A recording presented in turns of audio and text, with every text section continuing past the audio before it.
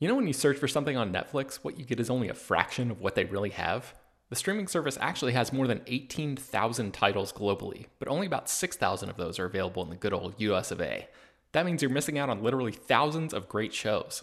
Unless, of course, you use ExpressVPN. ExpressVPN is an app that lets you change your online location, protecting your devices from unwanted snooping and allowing you to control where streaming services and other websites think you're located.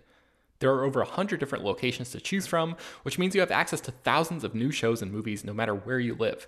This doesn't just work with Netflix, it works with Disney Plus, Hulu, Max, a UK streamer called BBC iPlayer, and more. I was on a work trip in the UK during the final season of Game of Thrones, and I tried logging into my HBO account to watch a new episode, but the technology wouldn't let me because of geo-blocking. And I wish I had this app at that moment, because I now realize how incredibly easy it is to work around that problem. Here's a more recent example. It's Always Sunny in Philadelphia is not streaming on Netflix in the US, but I just fired up the episode where Dennis tries to have a peaceful mental health day, and technology keeps interrupting his plans.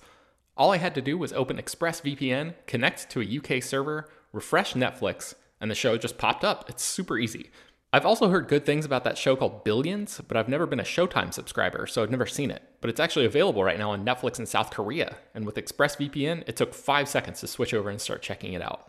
With ExpressVPN, you get high-quality streaming from devices like your phone, laptop, tablet, and TV, and crucially, it protects your privacy and security to keep your information safe from hackers. Stop missing out on great TV and get thousands of new shows with ExpressVPN. We got them to give you all 3 extra months free when you use our special link, expressvpn.com/slashfilm. That's expressvpn.com/slashfilm to get 3 extra months completely free. This is the story of the one. As head of maintenance at a concert hall, he knows the show must always go on. That's why he works behind the scenes, ensuring every light is working, the HVAC is humming, and his facility shines. With Grainger's supplies and solutions for every challenge he faces, plus 24/7 customer support, his venue never misses a beat. Call quickgrainger.com or just stop by. Grainger, for the ones who get it done. Hello, everyone, and welcome to Slash Film Daily for Thursday, June 2nd, 2022. On today's episode of the show, we're going to gather around the virtual water cooler and talk about what we've been up to. My name is Ben Pearson. I'm an editor at slashfilm.com, and I'm joined on today's episode by Slash Film editor Jacob Hall. Hello. Jacob, it's been so long since I've had you on the podcast. I'm so happy that you could carve out a little bit of time to join. It's so great to hear your voice again. How are you doing? I'm very busy. I'm very important. I have no time for podcasts anymore. I say that as a person who's on several podcasts now. Well, actually, you just started another podcast. That's a good transition into what you've been doing recently. Yeah, I don't know who cares or who would be interested, but a few months ago, friends of slashfilm.com, Eric Vesby, who writes for Site, and Scott Wampler, who used to work with us, their main project is the Kingcast, a Stephen King-focused podcast where they discuss adaptations of Stephen King and his books with celebrity guests. And for a bonus episode, they asked if I could do a Stephen King-themed RPG session, where we just did a sort of a horror special with them and a special guest.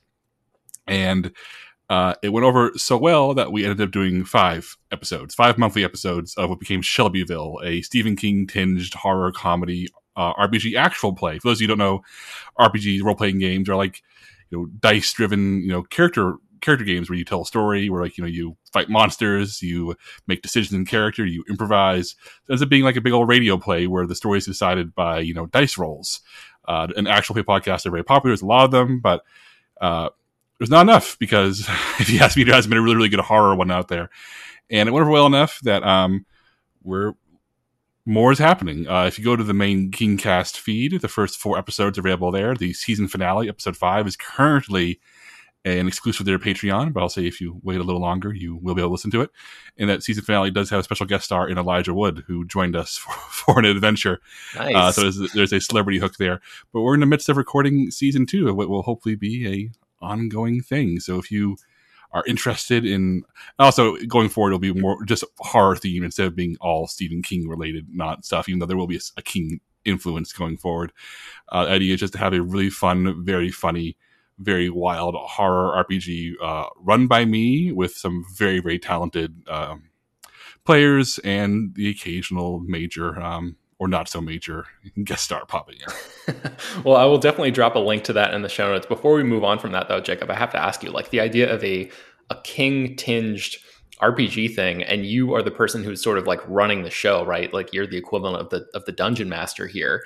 That seems like a lot of pressure on you to come up with a story that is worthy of the king, to being like king adjacent, is it not? It is, and it's set in small town Maine. It's full of monsters. Main characters are 14-year-old kids who uncover a sinister plot in their cursed town. So what I did is that I asked each player before we started the first session, "Hey, send me 3 things you think are Stephen King related that you think need to be a Stephen King story," and they range from things happening in the sewers to a haunted house to lines of dialogue. And so I just use those to inform my story. The story is very much a thing I kind of cooked up on my own, and then I peppered in the King flavor. And going forward, the plan for future seasons and episodes will be like, hey, send me, horror stuff. Like if we ever do like a more Lovecraft themed season, or God help me, a Dean Koontz season, we will sort of pepper it in. The idea is that the first season is very much hard in Stephen King, but I think you can still enjoy it if you don't know King. You just gotta like horror and like nonsense and like and like players trampling on my well-made plans, which is if you've ever run an RPG, you know that you make a plan and if you try to stick to that plan, your players will find a way around it. They will always find a way to blow up the door you want them to unlock. Yes, that sounds like a lot of fun. Okay, so what have you been reading recently, Jacob? I haven't really been reading much. I'm midway through a book, but I want to save that until I finish it before I talk about it. Speaking of horror stories, Under the Banner of Heaven by Jon Krakauer. I know it's now an FX miniseries, but a number of people I spoke to say the miniseries doesn't quite capture what made the book so powerful and upsetting.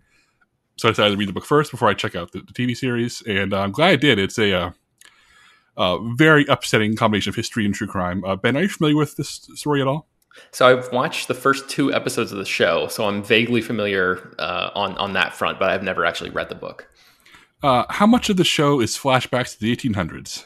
A considerable amount in the first couple episodes anyway. I started watching the first 2 like right when it dropped, and then got so busy watching Stranger Things, which I'll talk about in a little bit, and like several other things, that the show has just completely slid to the very far back burner. But I think from what I've heard about the rest of the season, it does a decent job of actually weaving pretty well through different time periods and sort of providing a lot of explanations of like the origins of the faith and everything, Yeah, for those of you who don't know, Under the Banner of Heaven is the book tells a parallel story of the creation of Mormonism in the United States and a series of grisly murders committed by fundamentalist Mormons in the 1980s in Utah.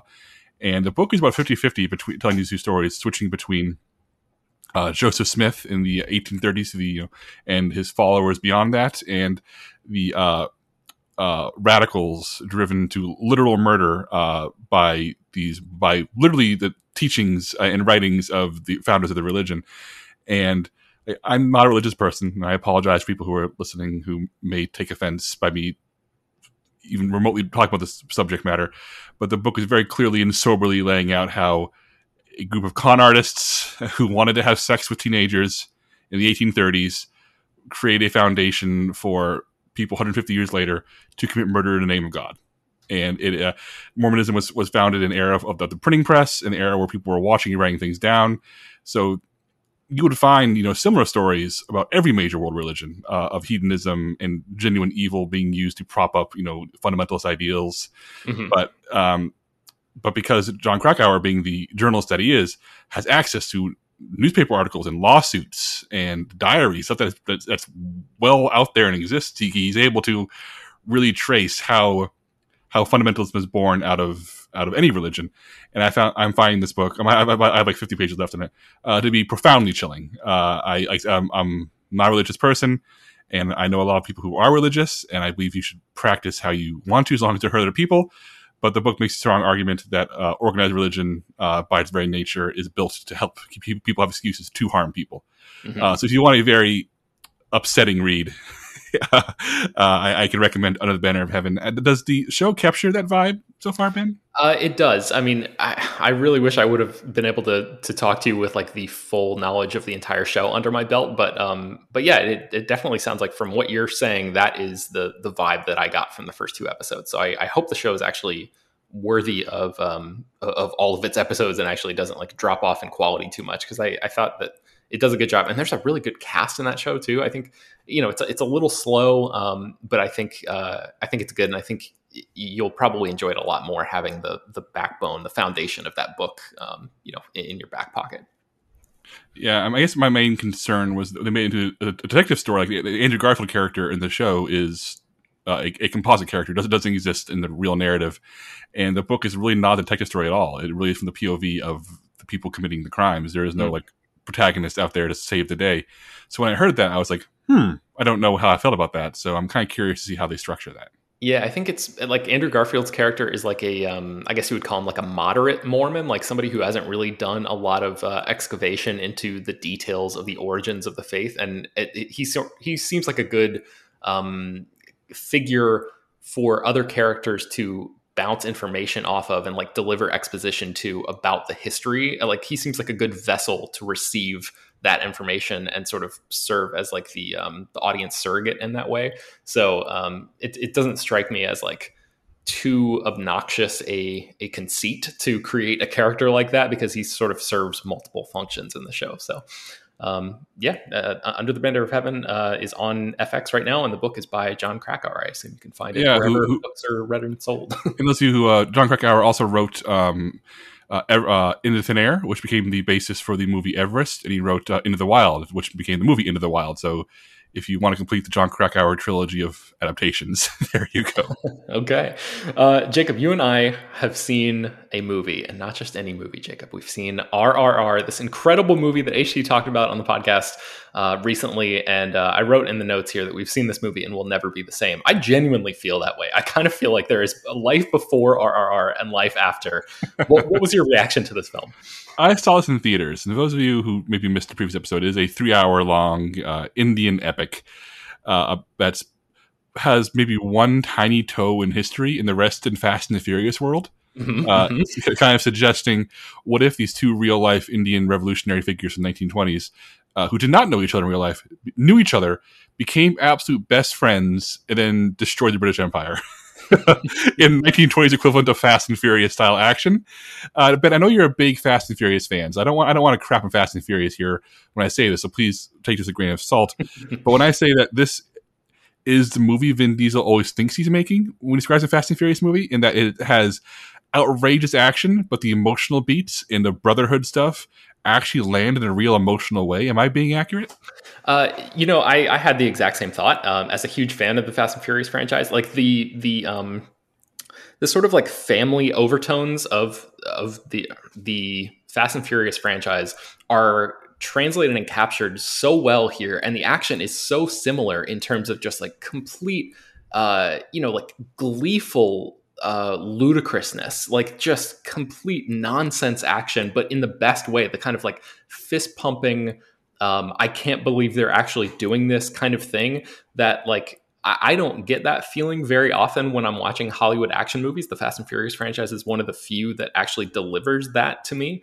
But I think without Paul Walker, I think the movies with Paul Walker, specifically Fast 5 and maybe 6 and a little bit of 7, because of Paul Walker's only like, somewhat involvement in that since he died halfway through the production.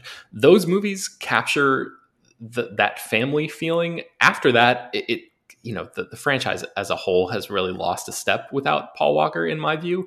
But RRR goes back to that core of like, you really do just feel like these guys are true, like genuine best friends who are really hanging out, and like their mutual respect and love for each other shines through on the screen in a really glorious way. So yeah, like all of the, there were actually moments in this where during the action scenes, I was kind of like, Fast and the Furious wishes it could do this. And I say that again as like a huge fan of those movies. So, man, I was just like, I was sort of bowled over by RRR. Yeah. I don't even want to describe the action because I managed to see it without seeing any trailers, so I don't know what's out there. Yeah, same. But there's an action beat toward the middle. Sorry, one at the beginning, one at the middle, and like a long one at the end, like a 45-minute long action sequence that like closes out the movie.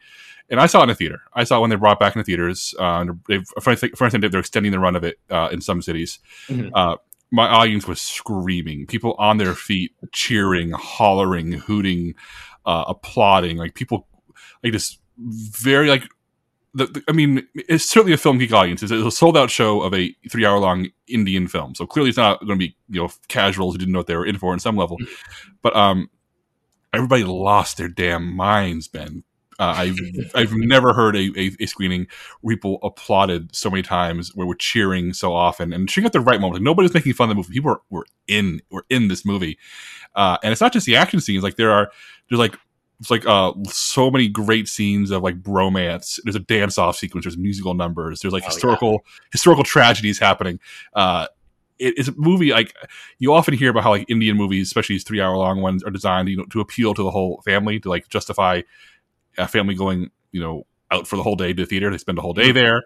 They get a movie that has like action and romance and comedy and musical numbers. Everybody in the family has something to enjoy, and that's a recipe that should be disastrous when you think about it, like from a Hollywood POV. We want things to be consistent, but somehow the chaos of RRR never feels like chaos. It feels like a kind of weird, glorious magic. I don't know how else to describe this movie. Yeah, that's absolutely correct. And I think the character introductions, like everything about this just works. There's something like, like exactly what you're saying. Like, God forbid Hollywood ever try to remake this or anything, because there's just something to the purity with which all of these ideas are executed, and like the bombastic quality and like the go for itness that this film has, and like everything about it just clicks into place in such a perfect way. Like the two lead characters, their introductions, maybe one slightly more than the other,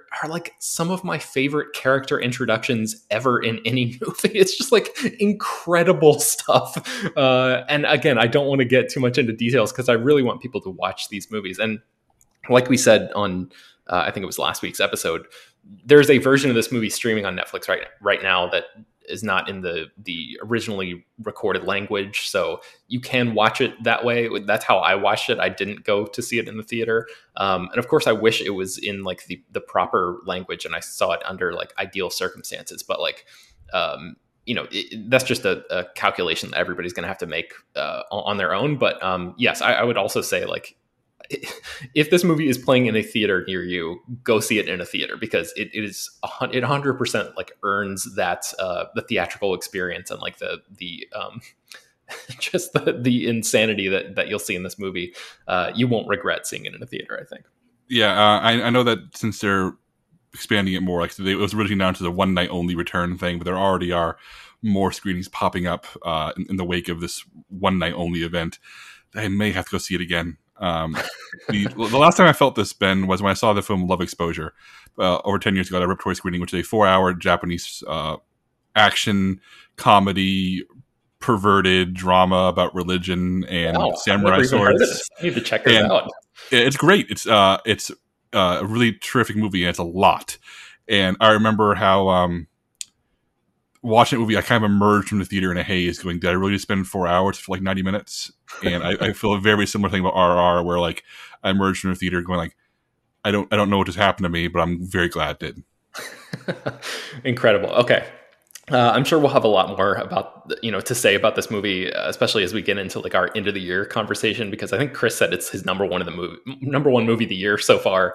It's definitely going to be up there for me. And I know that we're going to have so many moments from this movie to highlight during our big, like, best movie. Every scene is a moment for our end of year list. I couldn't. It's be really tough to narrow down. Can we just stay to the last 45 minutes? Just make that the moment. We might have to do some crazy carve outs or something to to accommodate all of our love for this movie, because I know HT is a big fan of it as well. So I look forward to talking with you guys more about this, and I look forward to our listeners checking this movie out, because it's man, it is one of the best movie going experiences I've had in a long time, even though I watched it from my couch. So Jacob, what else have you been watching? I want to recommend 2 TV shows. One that I am very late to. I finally caught up with Peacemaker, the James Gunn HBO Max show that's a spinoff from the Suicide Squad. And it's not that I didn't want to watch it, it's that the nature of my job means that sometimes I have to be very picky and choosy about what I watch, because if I have a team of writers working on Peacemaker, I need to make sure I have my sights on something else so I can make sure that's getting the proper attention. And Peacemaker was something that Slash Film covered extensively. So I was I'm in a fortunate position to be like, I'll get to this later. And later turned out to be now. I'm almost done with it. I have 1 episode left as I'm recording this. And Ben, Peacemaker is the best thing James Gunn has ever done. Man, I'm excited to hear that. I watched the first episode and then fell off of it because this year has just been insane in terms of content. And I think that, when did the show even come out? Was it early this year, or was it? Yeah, I want to say February. Okay, I think that's right. Yeah. I've just I've been trying to finish The Sopranos for what seems like 6 months, Jacob. And it's just like, I get one episode closer to the end, and then a new show drops that I have to watch for work or something. And it just keeps kicking the can further and further down the road. So that's what happened with Peacemaker. It just, again, got bumped to the back burner. But if you're saying it's the best thing James Gunn has ever done, this may have to leapfrog several things in my order. And I need to finally get around to checking this out. It genuinely feels like the area where all of his quirks, all of his loves, and all of his demons are present. This is not just the guy who made Suicide Squad and Guardians of the Galaxy. It's the guy who made Slither and Super and his filthy early work. But it also has that weird big heart that I think is present in his big movies. Because Peacemaker, the villain from the Suicide Squad, once again played by John Cena, is really evolves here into being no longer just a satiric look at a jingoistic American, killer, but a guy who is genuinely trying to do better, has emerged from a near-death situation as seen at the end of the Suicide Squad, and has taken stock of his life and has made the call, I'm going to try to be a better person.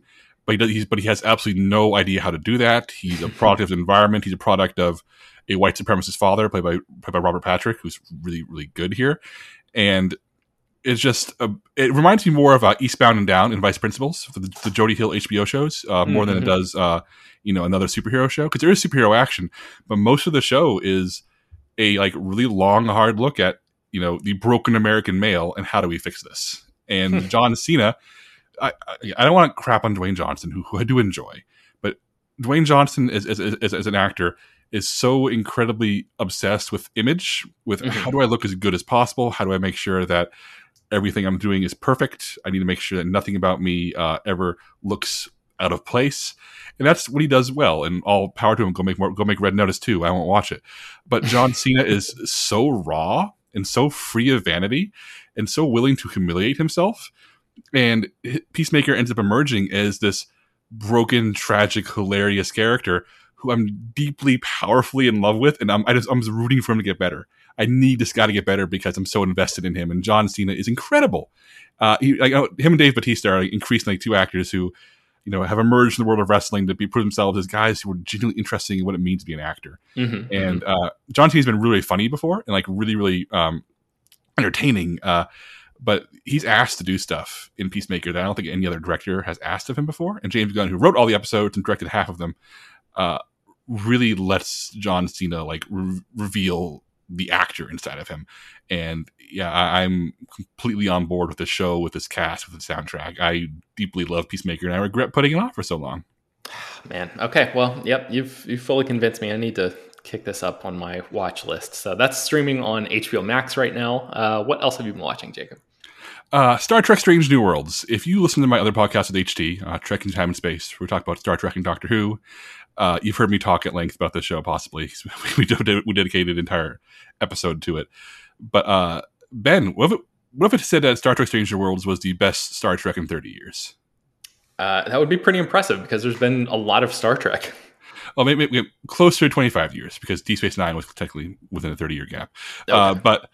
But this I've seen the first 5 episodes. I saw them a few weeks ago for work, and the fifth episode just premiered on Paramount Plus today as I'm recording this. But this is phenomenal Star Trek. I mean, modern Star Trek, Star Trek Discovery and Star Trek Picard, real mixed bags. Fandom seems to really be down on them. I like them more than most, but they're incredibly flawed and frustrating. Or Strange New Worlds, which is technically a prequel series. It's about Captain Pike, the captain of the Enterprise before Kirk, who we saw original series, who was played by Bruce Greenwood in the J.J. Abrams movies. Here played by Anson Mount. It's about his crew before Kirk, which includes a younger Spock and a younger Uhura and characters we've seen from original series, but also new characters as well. And the great joy of the show is I love all these characters, Ben. By episode 5, I am so invested in their stories and their dynamic, and I want to see them go on adventures. And unlike other Star Trek shows of the past few years, which are heavily serialized to tell one long movie over the course of 10 episodes, Stranger Worlds is standalones. Each episode is a very classic Star Trek episode. There's a problem, the crew investigates, and they solve it. And when the credits roll, they're on to the next adventure. And this means that episode 4 can be a hour-long, submarine battle in space. Episode 5 can be a wacky shore leave episode. Episode 2 can be a scientific exploration episode. Episode 1 is a story about diplomacy. They're one-off stories, and that's how Star Trek has always been at its best, which is telling stories one at a time that address specific science fiction or ethical or moral ideas. And Strange New Worlds does that in a way that's really funny, really charming, and really exciting. Episode 4 in particular is genuinely intense, and one of the more intense episodes of Star Trek ever made. And also people keep asking me, can I watch Strange New Worlds without seeing any Star Trek? And there are a handful of threads that picked up from Star Trek Discovery, of which this is a spin-off from, but they're dismissed pretty cleanly in the first episode. And they kind of lay the groundwork for what you do need to know pretty well. If you are remotely interested in Star Trek, this is a great place to start. And I'm deeply in love with this show, and it brings me joy on a weekly basis. It's a mistake to say it's nostalgic, because even though it has Easter eggs and references, and it is clearly indebted to older Star Trek in its structure, it is not being a show that's made just for fans to point at the various little references. Mm-hmm. It is a show that is as welcoming and open and fresh as any show I've seen in a while. This is a show that I think could make a lot of new Star Trek fans while making all of us old fans happy. I love this show, Ben. Man, that's great. I mean, it sounds like a true throwback. So, the idea of reverting to that formula of adventure of the week kind of thing. I feel like that shouldn't feel revolutionary, but it kind of does here from what you're saying, which is how long did it really take them to just understand that, oh, we should get back to basics on this? And this show seems like the perfect execution of sort of the old school model, but in a modern context or whatever. So yeah, literally every season of Star Trek Discovery, a show I do like with huge caveats, is, oh my god, a galaxy universe ending threat tackle over 10 episodes. And every season of Picard is, oh my god, a galaxy ending threat tackle over 10 episodes. This one is okay, they're just going to solve one problem, and it's going to be what's at stake? Literally everything. Okay, yeah. Whereas the stakes in Star Trek New Worlds are these characters you care about, or a single planet, or a single idea, and I think we're just so bored by stakes that are so huge you can't comprehend it. Where Strange New Worlds is interested in a starship crew going through space, solving problems and solving them on scales both as big as a planet in the path of a comet that we need to revert this comet, or as small as I'm trying to enjoy my shore leave, but things are going wrong.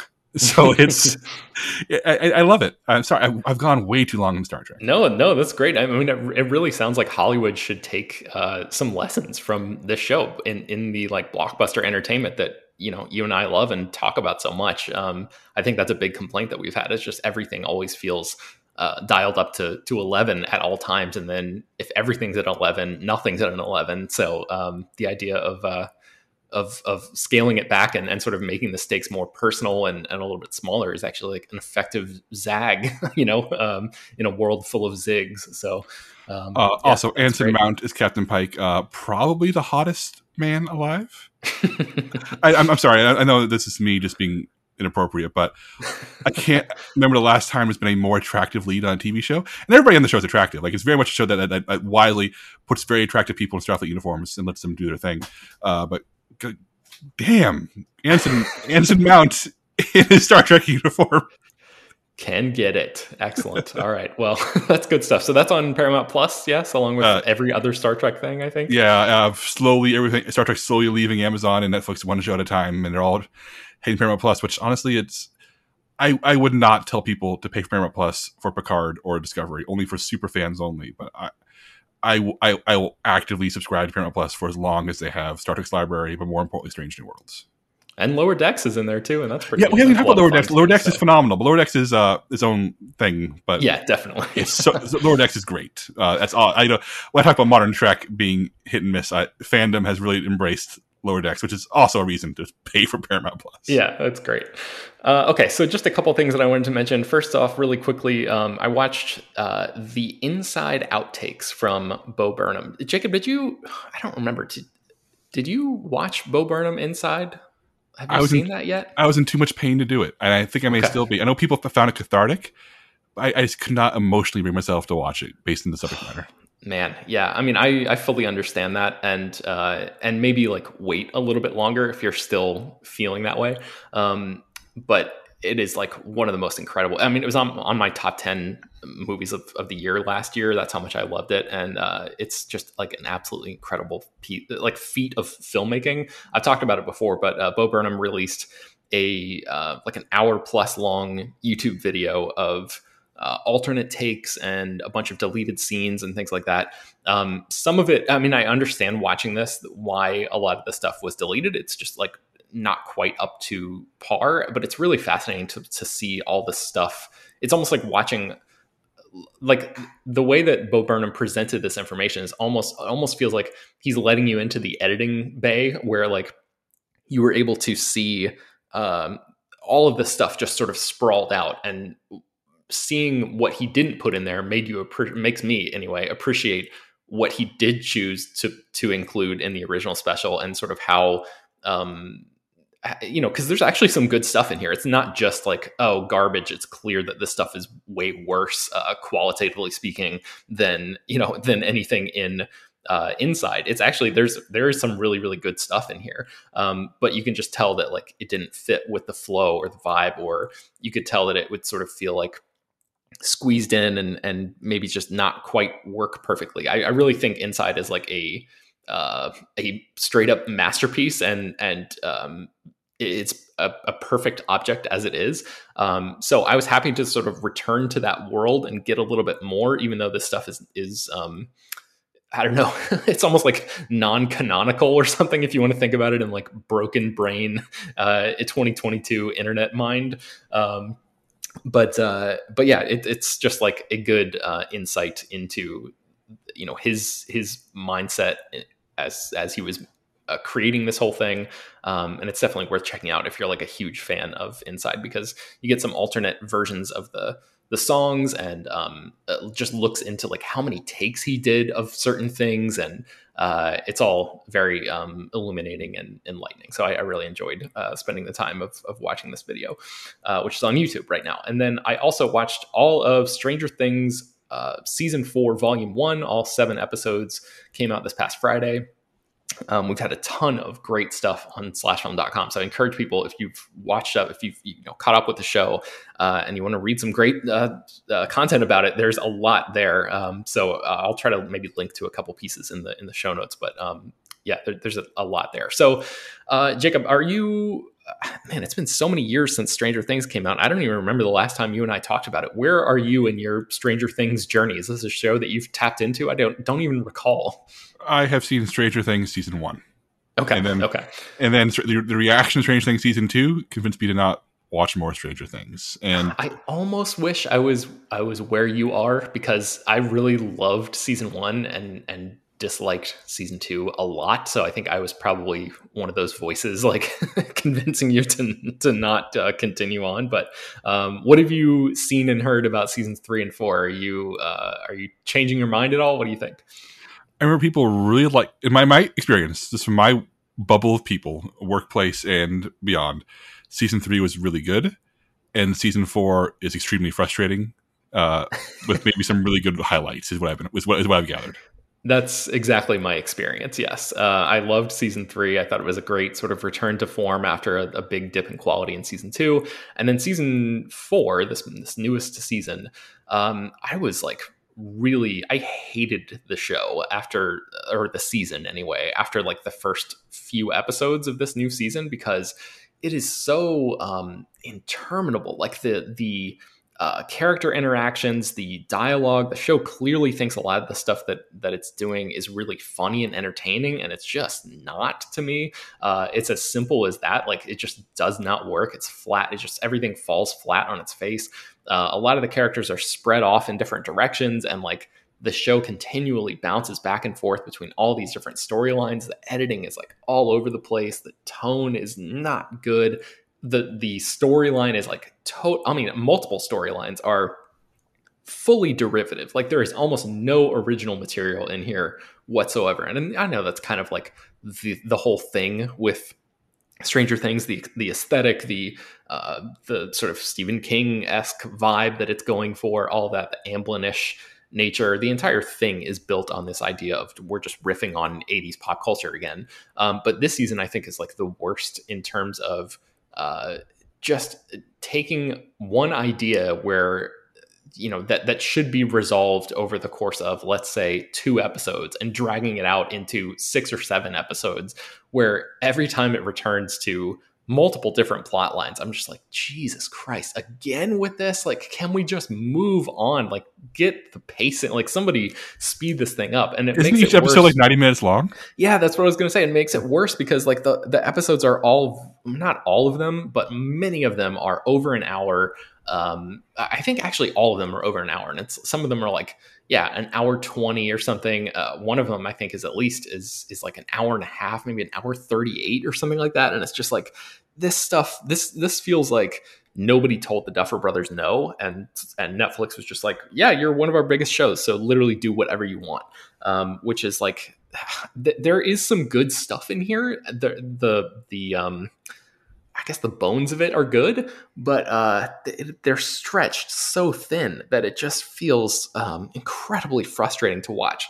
The only good thing I will say is that the show gets a lot better. The season gets a lot better as it goes on. So I really was in a position of like full on hating it after, episode 2 of season 4, and thinking like, I may just tap out, even though I'm supposed to watch this for work. I may just like tap out and never watch any of this again. I know they're doing a second volume of season 4 coming up in July, I think, and then one more season after that. And so I'm pot committed, right? I've spent all of this time watching this show up to this point. I should just be able to finish this out. But I hated those first 2 episodes so much that I was like, maybe I'm just going to cut ties and give up on this altogether. But I'm glad I stuck with it because it actually does get better as it goes along.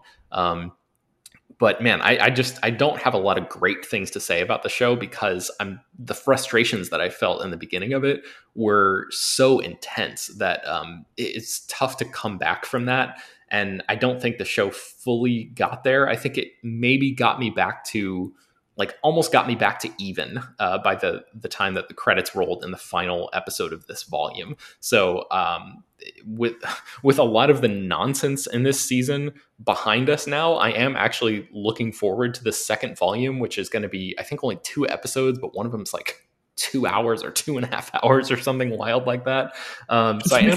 Just make a movie or make 16 episode seasons. Yeah, I think it must be contractual. It must be a thing where like Netflix, I don't know. I'm guessing it all comes down to contracts and payments and technical stuff that keeps them from having to pay out the actors as much as they would otherwise. I also heard a theory that since Netflix measures its success by hours watched or minutes watched, they want people to watch as many hours of Stranger Things as possible. Of course, and that may actually make a lot of sense for why these episodes are way longer than they need to be, because there's clearly a better, more efficient and like genuinely more creative and better cut of these episodes if you were just to trim a lot of the stuff down. But yeah, that makes a lot of sense because they do say like, oh, 1 billion hours watched or whatever. And by, juicing the numbers on those things by having the episodes be an hour and a half or whatever, that's just going to kick those number totals even higher. So do you know what shows are impeccably paced and end when they need to end and feel like complete experiences? Star Trek Strange New Worlds and Peacemaker. Yeah.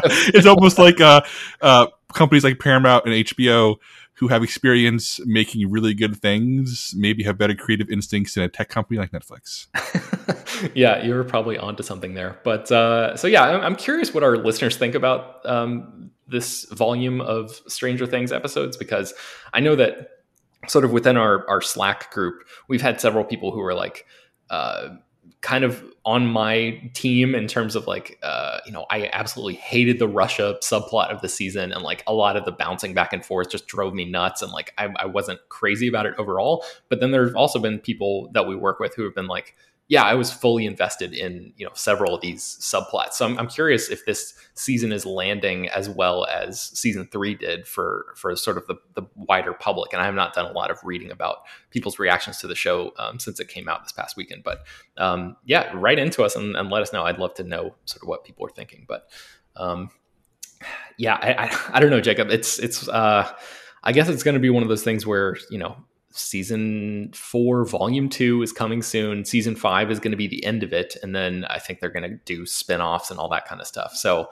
as for what my recommendation would be for you is maybe just wait until season 5 is done. And then actually, maybe at this point you could probably do with like just watching somebody's cut down like YouTube supercut of like the best moments of the entire series when all is said and done, because that would save you so much time and so much like of heartache of just having to sit through interminable nonsense that absolutely does not deserve the run times that it's gotten. So yeah, I didn't mention it in my what I've been watching because I'm assuming Chris talked about it already, but I've also caught up on Better Call Saul. Hell of a TV show, like genuinely incredible. And Better Call Saul, Peacemaker, and Strange New Worlds, I'm like, I don't need to bother with bad TV just because people are watching it, just because it's popular. There's enough good TV for me to be genuinely excited and to just ignore the stuff. Look, don't tell anybody, but the beauty of being one of the bosses at a movie website is if I don't want to watch it, I have somebody else do it for me. Yes, you are. We're in that position of privilege. I kind of like genuinely feel bad for like myself, 10 years ago or whatever, 15 years ago, like the pop culture obsessive who is not actually working in this field, who is just like wants to keep up with everything, because there is just a full on onslaught right now. And it is like, I think practically impossible to watch all of this stuff. So I think your advice there is good, that like once you find something that you like, just settle into your groove and don't worry about trying to keep up with everything, because you used to actually be able to keep up with everything, but now there's no way in hell anybody could actually do it. So there's a piece of advice I'll borrow from a very different field, which is board game Kickstarters. There are hundreds of board game Kickstarters happening all the time. Very fancy looking board games with like fancy designs and art and exclusives, but you look at them and go, this looks neat, but is it actually a good game? And they say like, back it now, or you may not be able to get it. And the answer always is, if this is actually a good game, if this is actually a great game worth of your time, then another publisher will pick it up. The people will buy it to get a proper print run. It will live beyond Kickstarter. And I feel the same way about TV, which is like Peacemaker. If it's actually great, you will find it. If it's not worth your time and it's just hype, it'll fade and you won't find it, and everybody wins. Yeah. Great advice. All right. Well, I think that's going to wrap us up today. That's going to be the end of today's episode. You can find more about a lot of the stuff that we mentioned on today's show at slashfilm.com. Of course, I'm going to link to a couple things in the show notes, including Shelbyville. So hopefully people may be interested in what Jacob's doing over there. It sounds like a lot of fun. Slash Film Daily is published every weekday, bringing the most exciting news from the world of movies and TV, as well as deeper dives into the great features you can find on the site. You can subscribe to the show on Apple, Google, Overcast, Spotify, all the popular podcast apps. Send your feedback, questions, comments, and concerns to us at peter@slashfilm.com. Make sure to leave your name and general geographic location in case we mention your email on the air. Don't forget to rate and review the show on Apple Podcasts. Tell your friends, spread the word. Thanks for listening, and we will talk to you tomorrow. For the ones who know safety isn't a catchphrase, it's a culture. and the ones who help make sure everyone makes it home safe. For the safety-minded who watch everyone's backs, Grainger offers supplies and solutions for every industry, as well as safety assessments and training to keep your facilities safe and your people safer. Call, click Grainger.com, or just stop by. Grainger, for the ones who get it done. When you need mealtime inspiration, it's worth shopping Kroger, where you'll find over 30,000 mouth-watering choices that excite your inner foodie. And no matter what tasty choice you make, you'll enjoy our everyday low prices, plus extra ways to save, like digital coupons worth over $600 each week. You can also save up to $1 off per gallon at the pump with fuel points. More savings and more inspiring flavors make shopping Kroger worth it every time. Kroger, fresh for everyone. Fuel restrictions apply.